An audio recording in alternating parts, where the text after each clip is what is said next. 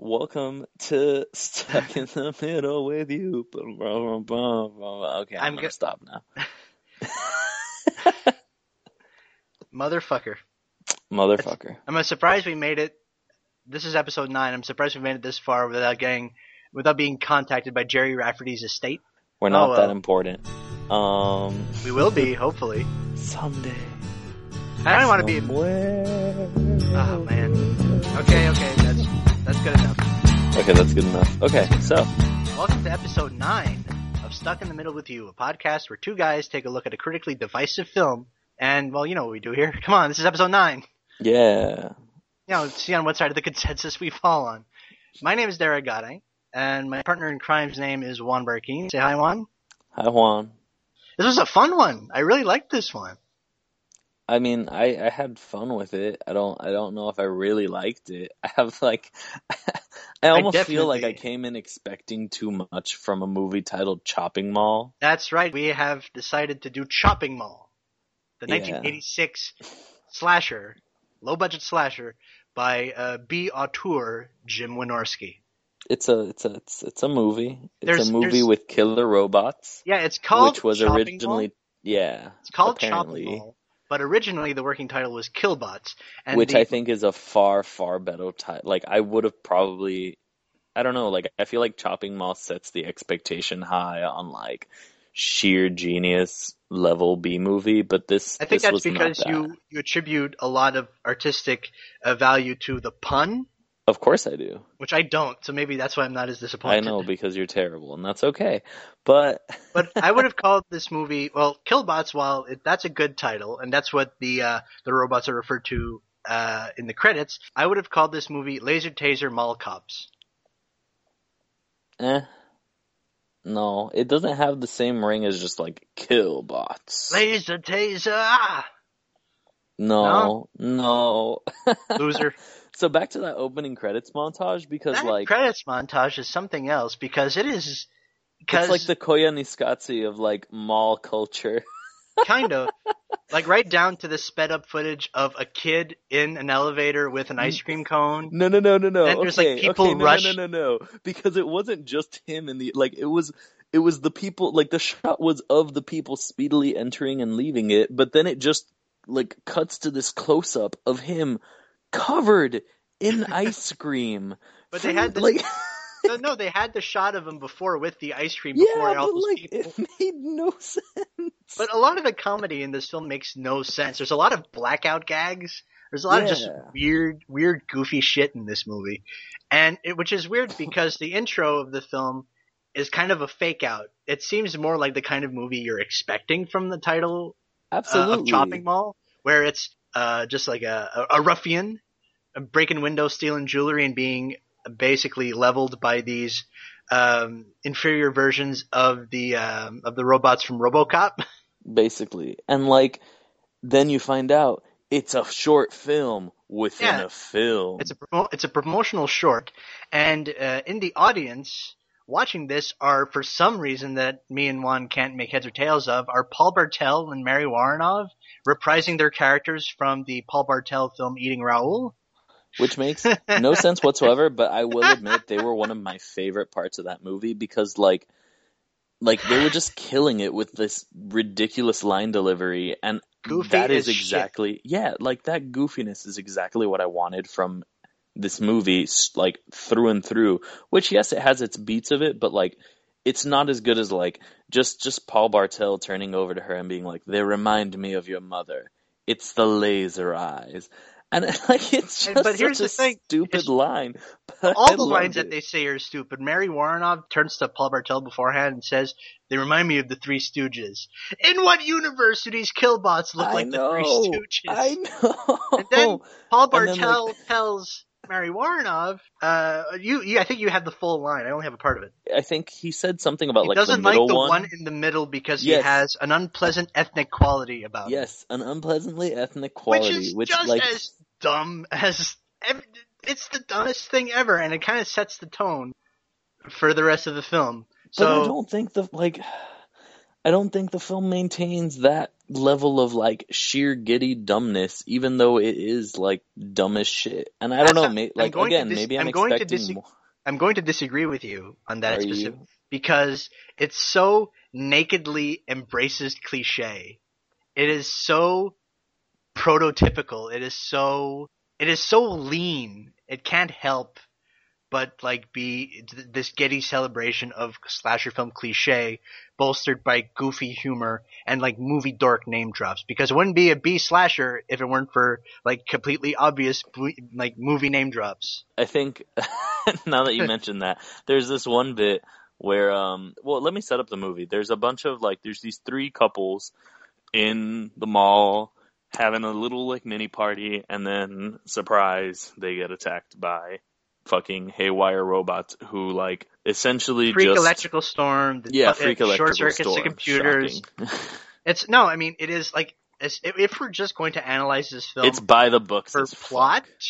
No, it's completely by the books because the characters, they have names, but they might as well be called Jock, Nerd, Free Spirit, Good Girl, Tomboy, and the guy that reminds me of Otter, not Otter, but Otter. who's the dude that Peter Rybert plays in Animal House?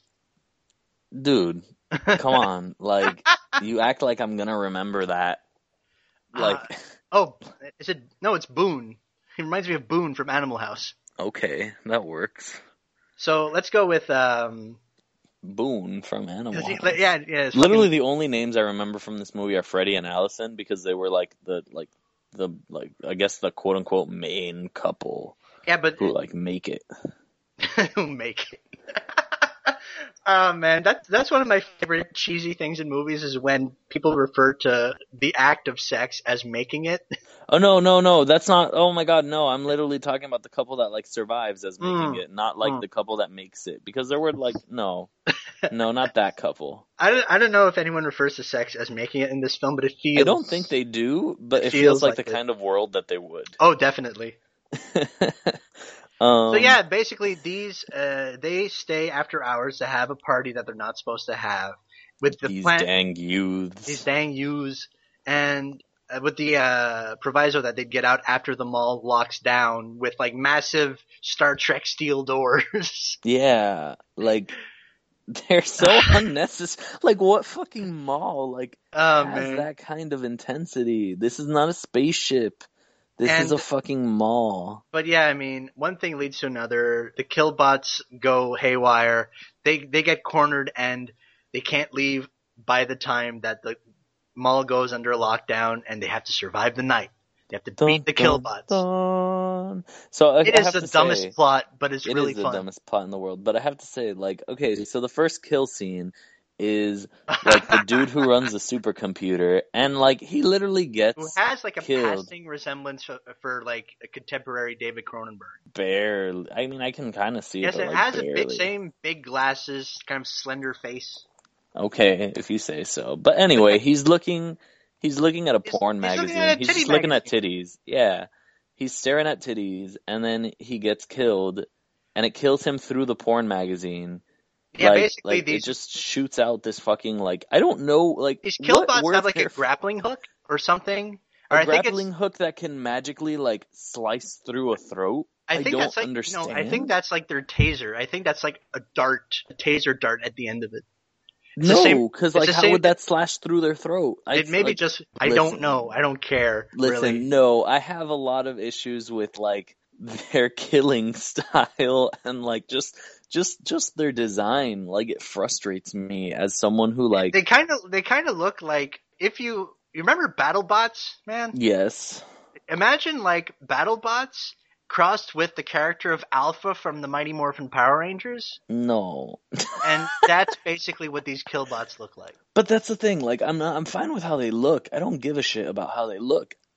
I'm bothered by the fact that they're killing. I don't get it. I don't get their skills. So like the entire movie essentially like sets them up as like these unstoppable killing machines. Yeah, but like they're unstoppable just through the fact that they can like grapple you and like tase you. And then all of a sudden, like after this really gratuitous shot of like one of the characters' asses just like bouncing up and down the hallway in like this little like Playboy bunny Oh, that's right.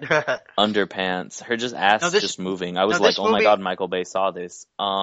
this movie follows the great 80s tradition of completely gratuitous TNA. Oh, of course, because I mean, this dude ended up making Busty Cops, so That's like, right. of course, this would But have that. here's the thing with this is also, I just want to point out one thing in this regard is that the restaurant where two of the girls work at has like a gym changing room. Yes, I've never I've never seen that in my entire life ever, but it's amazing. It is, oh man. Okay, so Like I said, there's a kind of naked embrace of tropes and artifice in this movie. I don't know if it was deliberate, but I'm fully on board with it. yeah. Anyway, what I was trying to get to was that after this shot and like just seeing these robots essentially kill people through like really basic fucking Lasers just like and tasers. no lasers whatsoever, no lasers whatsoever at that point.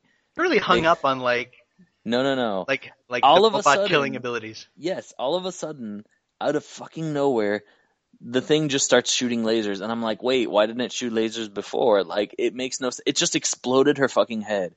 And like, okay, like they seemed really cheap and innocuous outside of like minor murder capabilities. Minor murder. I know it sounds ridiculous, but it's true. They were so basic. Like I'm just gonna push you. Like, I'm gonna hit you with this grappling. Maybe they've got like taser. maybe they got like a limited supply of like a laser fire. I don't know. No, because after the first laser, which exploded her fucking head, the laser gets so like the laser shots get so fucking gratuitous, like, and like the lasers are really their programming's all fucked up, man. I know, but the lasers Maybe are that's so why. inconsistent. Like, I know this isn't something I should complain about in like a trashy low budget movie, but like sometimes they bounce off mirrors, sometimes they cut through steel, sometimes they just like lightly burn someone and like make it look like a gunshot. Like, it makes no fucking sense whatsoever. So weapon consistency, like I want weapon consistency. Here's the thing: we go from White House Down, which has a massive amount of tech fetishism, to Chopping Mall, which has zero tech fetishism. It's mostly just a means to an end. Who cares? I know, but I'm bitter. But anyway, this I'm less on board for the weapons consistency, but more for the goofy humor. I'd like to point out one gag early on where we're still at the restaurant and they're having this where the two female leads are having a conversation. Yeah, I know exactly. And first of all, just that whole interaction with the chef and the plate of pizza just shattering on the ground, and that's just bonkers. But that whole sequence ends with sort of a slovenly customer signaling to the two waitresses who are a bit further off in the distance, "Waitress, more butter," and then an immediate cut to the next scene. And I'm like, what the fuck is this? Some of the cuts in this movie are like, they make no sense whatsoever. Oh, I was going to say some of them are really inspired. Some of them are really inspired. Some of them are terrible. Well, I want to point out two of them. Okay, go ahead. There's one that's a smash cut from a cheesy sci-fi movie, a black and white sci-fi movie that's playing on television during this party. Right. Smash cut to someone ringing a mop, with gray goop in it. And that mop is being pushed by legendary character actor Dick Miller. Who gets killed off after like a span of 2 minutes? And total waste of Dick Miller's capabilities here. I know. Also, I want to mention, I'm very curious to what happened to those two other janitors who they left, dude. Antagonizing him. They left. They I know, but why didn't they get killed on the way out? I feel bitter that everyone else struggled so much. Because they had their ID badges, I guess. Listen. Everyone had their fucking ID badges. I would like to point out that when the jock dude gets killed, he doesn't keep his ID still. It's very probable that the robot couldn't read. Oh my god, I hate you so much. This is a thing that I'm discovering about us during this podcast, is that I can suspend my disbelief way more than you can. I can absolutely suspend my disbelief. That's why I watch fucking Fast and Furious movies, Derek. Yeah, I know, but I'm better at it than you. Well, I'm better than you. Whatever. Okay, Derek. And the second cut, the particularly inspired cut, I think my favorite cut in the film, was a cut from Dick Miller's freshly electrified corpse, right into the frat dude saying, smoking's bad for you. It's bad for your health. Yeah. And I'm like, you terrible. so and so. Oh my god. And which leads to another completely gratuitous shot of titties. Yes, it does. Probably the most gratuitous shot of titties in the film. This movie does a lot of gratuitous titty shots. I got a note here that says casual sexual assault is so 1980s. Oh my god. Because there's a lot of kind of casual titty grabbing, butt grabbing. There's a lot of it is very 1980s though. Really, really intense displays of affection. Okay, so speaking of intense displays of affection, can we talk about the first time that Freddie and Allison meet? And like, they're both so worried because they're like, I don't know what this girl and this guy are gonna look like. You mean Ferdy, right? What? His name's not Freddie, it's Ferdy. Oh, it's Ferdy? Oh my god. He's got to have like some dumbass nerd name because that's like the law. That makes so much sense. Okay, so Ferdy and Allison, when they meet for the first time. Allison played by the great Carrie Maroney from fan favorite Night of the Comet. Love her. She's really good in this movie. She really is good. She's so much better in Night of the Comet though, but whatever, that's Night of the Comet's also a better movie. Yeah, it is. But so like Ferdy and Allison meet for the first time and she just literally like she spins around really slowly in the chair while this really cheesy 80s music plays. The music in this movie is fucking amazing. Yes, it is amazing. I will stand by that. But they just look at each other and it goes, "Hi. And like the people around them like obviously make fun of this too because like it's such like it's so giddy and ridiculous and I loved every moment of that scene. Like, well, in terms of performance in this film, I mean the acting isn't great, but it's like funnily exaggerated. But I feel like everyone knows enough about what everyone knows in what kind of movie they are. I mean, yes. I mean, especially like vets like Paul Bartel and Mary Warrenoff, Dick Miller. Well, no shit. I mean, but they were in it for like the span of 2 minutes. They were in there in that movie for like 2 minutes apiece. Yeah, exactly. I really like this movie when it gets especially ridiculous, and it doesn't always. Pretty often because pretty often. I'd like to point to Barbara Crampton's death scene, aka the Free Spirit. Okay. Where she gets zapped in the leg, then kind of crawls. Kind of poorly, and you think that the Killbot's gonna run her over, but instead, because the other girls brought like Molotov cocktails, she gets set on fire and just burns there. Yeah, that like whole the thing just shoots. Is completely ridiculous, but really amusing. That was like probably one of my like.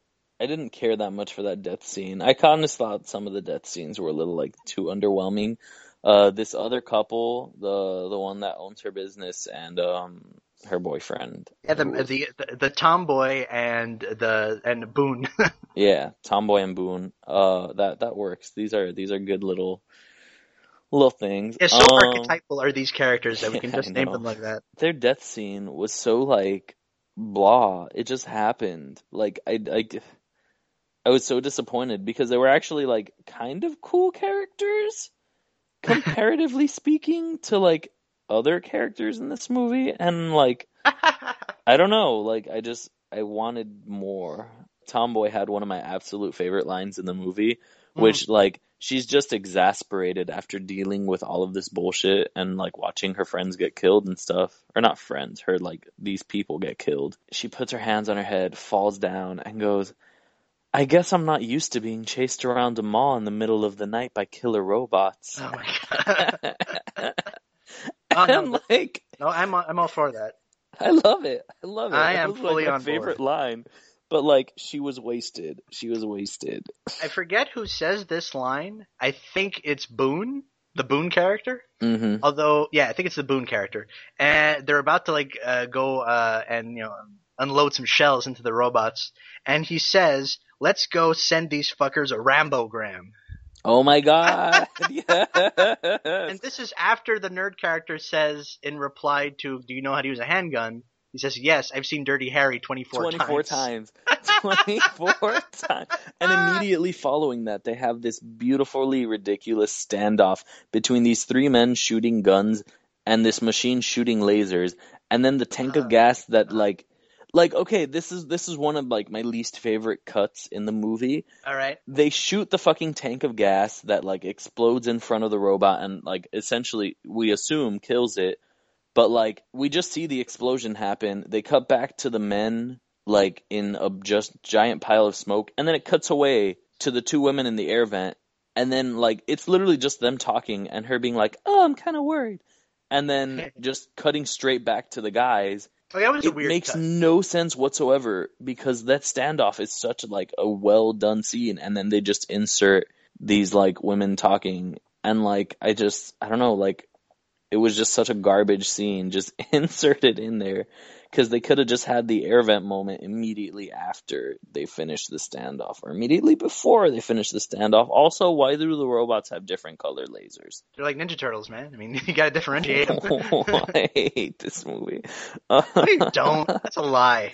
I don't feel like I could like actively recommend this movie to Like people. I would buy this movie on like Blu-ray. I know you would buy this movie on Blu-ray. You're terrible. Anyway, I would like to point out that this film's score, as I mentioned before, is fucking great because I'm sure the guys who scored the video game Doom listened to this score at one point and I'm like, probably yeah, that's what we gotta do because it's so deliciously 80s and synthy and it's like action-y. the peak of 80s scores. It's like peak 80s action synth score. It's not really even fun. just action synth because it bounces pretty reasonably between like these like thrillery beats and even the like sort that of lighter romantic fucking that like sort of light legato moment. Yeah. The music in the film was composed by one Chuck Sereno, who other than what else has he done? He has scored the direct-to-video sequel to Deathstalker 2, Wow. the Return of the Swamp Thing, and is a most popular credit according to IMDb is a TV series called The Lair, which is directed by low-budget cinema legend Fred Olen Ray. And let me read this out for you, the IMDb summary of this. Oh boy. The Lair is a private gay club run by vampires who use the club as a source for attractive young men to feed from. Tom, a local journalist in the small island town, begins digging into the anonymous bodies turning up drained of blood, endangering his boyfriend, and coming to the attention of the head vampire Damien, who sees Tom as the reincarnation of his own dead lover. I'm gonna go download this like immediately. Oh my god! Oh my god, man! That sounds like a hoot and a half, man. This sounds like the most me show ever, I'm like 1000% sure Alan Ball saw this before starting his career. Like, when did this come out? It's an ongoing series. It started in 2007. Oh my god, no! So this is post Alan Ball's existence. Oh my god, this is. Yeah, this is gay vampires, man. A gay vampire mystery. Gay vampire mystery. I need this in my life. Oh my god. I thought you would get a kick out of that. This is magnificent. Oh my god. I'm so excited now. This suddenly, this just makes everything so much better. But, I'd like to point out also that Carrie Maroney, this is the second straight movie in which her unseen father, or maybe we see her father in Night of the Comet, where her father is a military type. Because her dad's a Marine in this movie. And it's also another movie where she's a crack shot. I kind of love that, Kelly Maroney just, gets placed into these situations where she just solves everything around, people who don't always solve everything. Now that I think about it, this trope of, young woman who has a military-ish background saving the day kind of plays out still to this date way more than I expected it to. What, G.I. Jane or some shit? Not just G.I. Jane, but I was just thinking oh my god, that's You're Next plays into that trope pretty well. And although it jokes about it as well. You're Next in general just jokes about a lot of things. But yeah. It jokes about the existence of Joe Swanberg. Yeah. The whole world should joke about the existence of Joe Swanberg, I and don't. also it I jokes don't. about the existence of Ty West. I don't have an opinion on Mr. Swanberg or Mr. West for that matter. I've only seen one of his movies, See, and I've seen a grand total of 0 Joe Swanberg jams. So, really, yep. I've seen two, How two are they? directed by him, and I've Yeah. seen all of Ty West's films except for Cabin Fever 2. Did he do Cabin Fever too? I believe he did. Interesting. Yeah. Anyway, back to you- the film at hand. Yeah, you have like a billion notes. I only have that. I've exhausted pretty much all of I'm my pretty notes. much What else like I'm have pretty you much got? almost done with all my notes. going.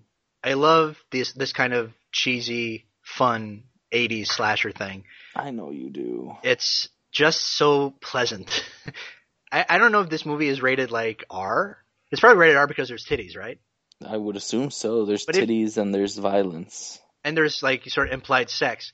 But Yeah. take that out. Take that. Like I think they needed that to get to the 77-minute mark.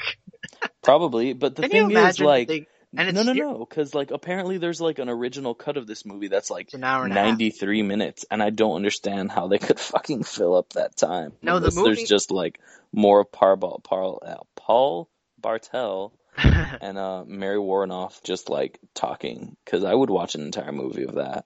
I feel like I should watch Eating Raoul now just because of them. Yeah, the only Paul Bartel jam I've seen is Death Race 2000, which I really like. Same, yeah. And yeah, it's the movie where Sly Stallone didn't want to go bare ass, so he had just like a towel over his butt during a scene.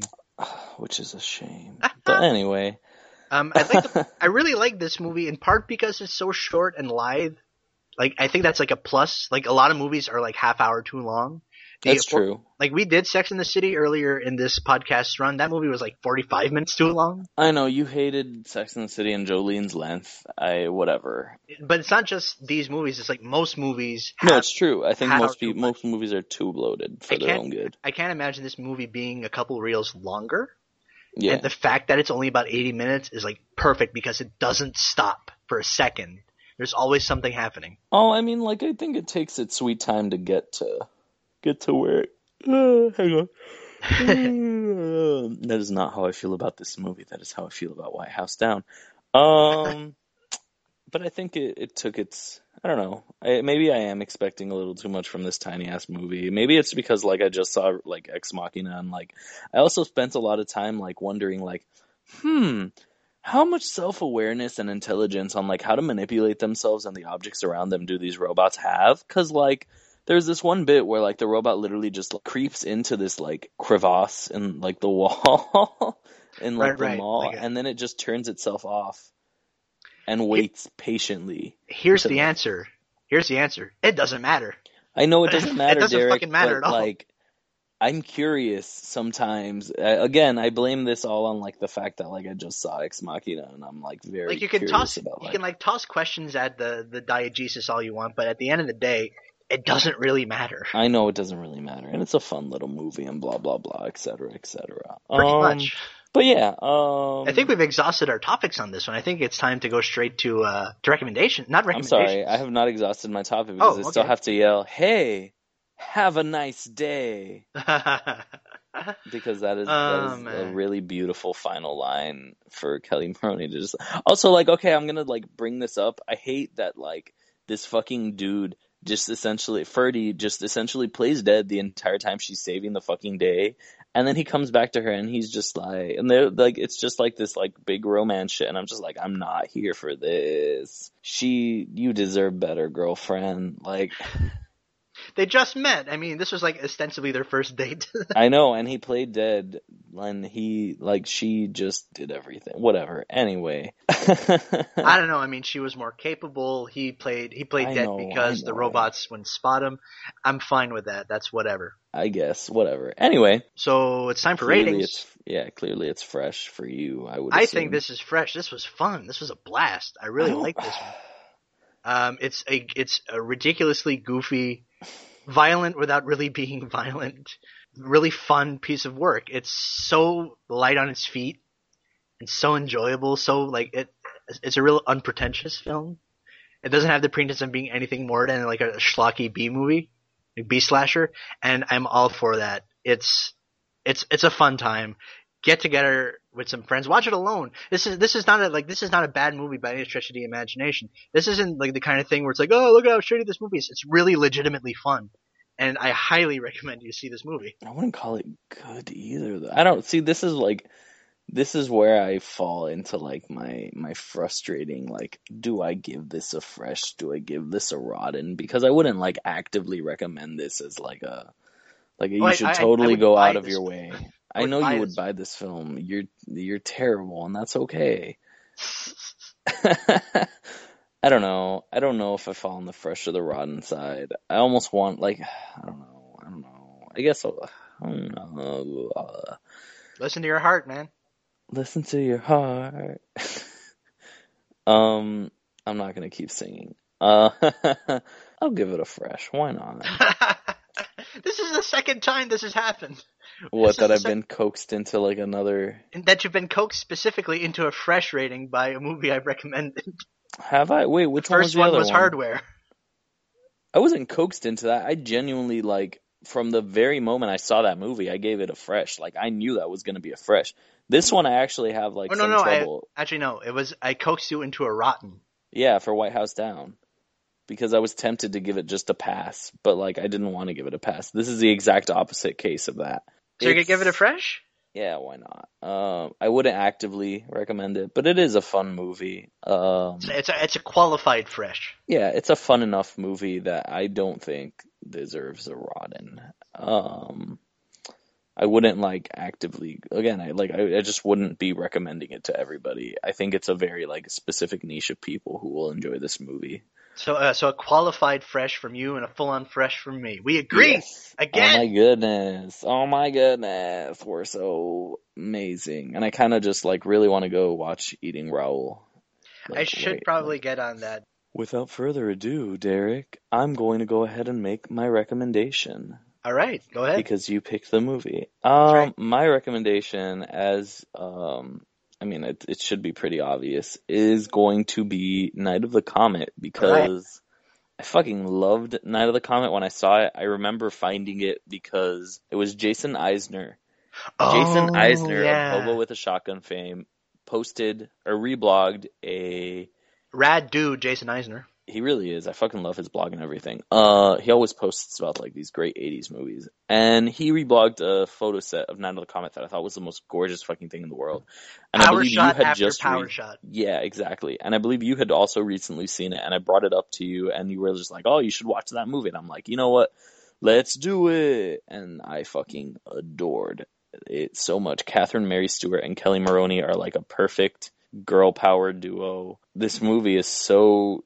I don't want to say like ahead of its time. It's a post-apocalyptic adventure film set in Los Angeles. Yeah, and it's only like $700,000. Like, it's gorgeously shot. Good use of orange. This aesthetic that they come up with is just beautiful, beautiful, beautiful. Yeah, no, I really dig that movie. I think everyone should watch it. It has a double positive from us. So, do that. So what's your recommendation this week, Derek? My recommendation is, the link is going to be the free spirit of the film, Barbara Crampton. She was in a little movie called Reanimator, directed by Stuart Gordon.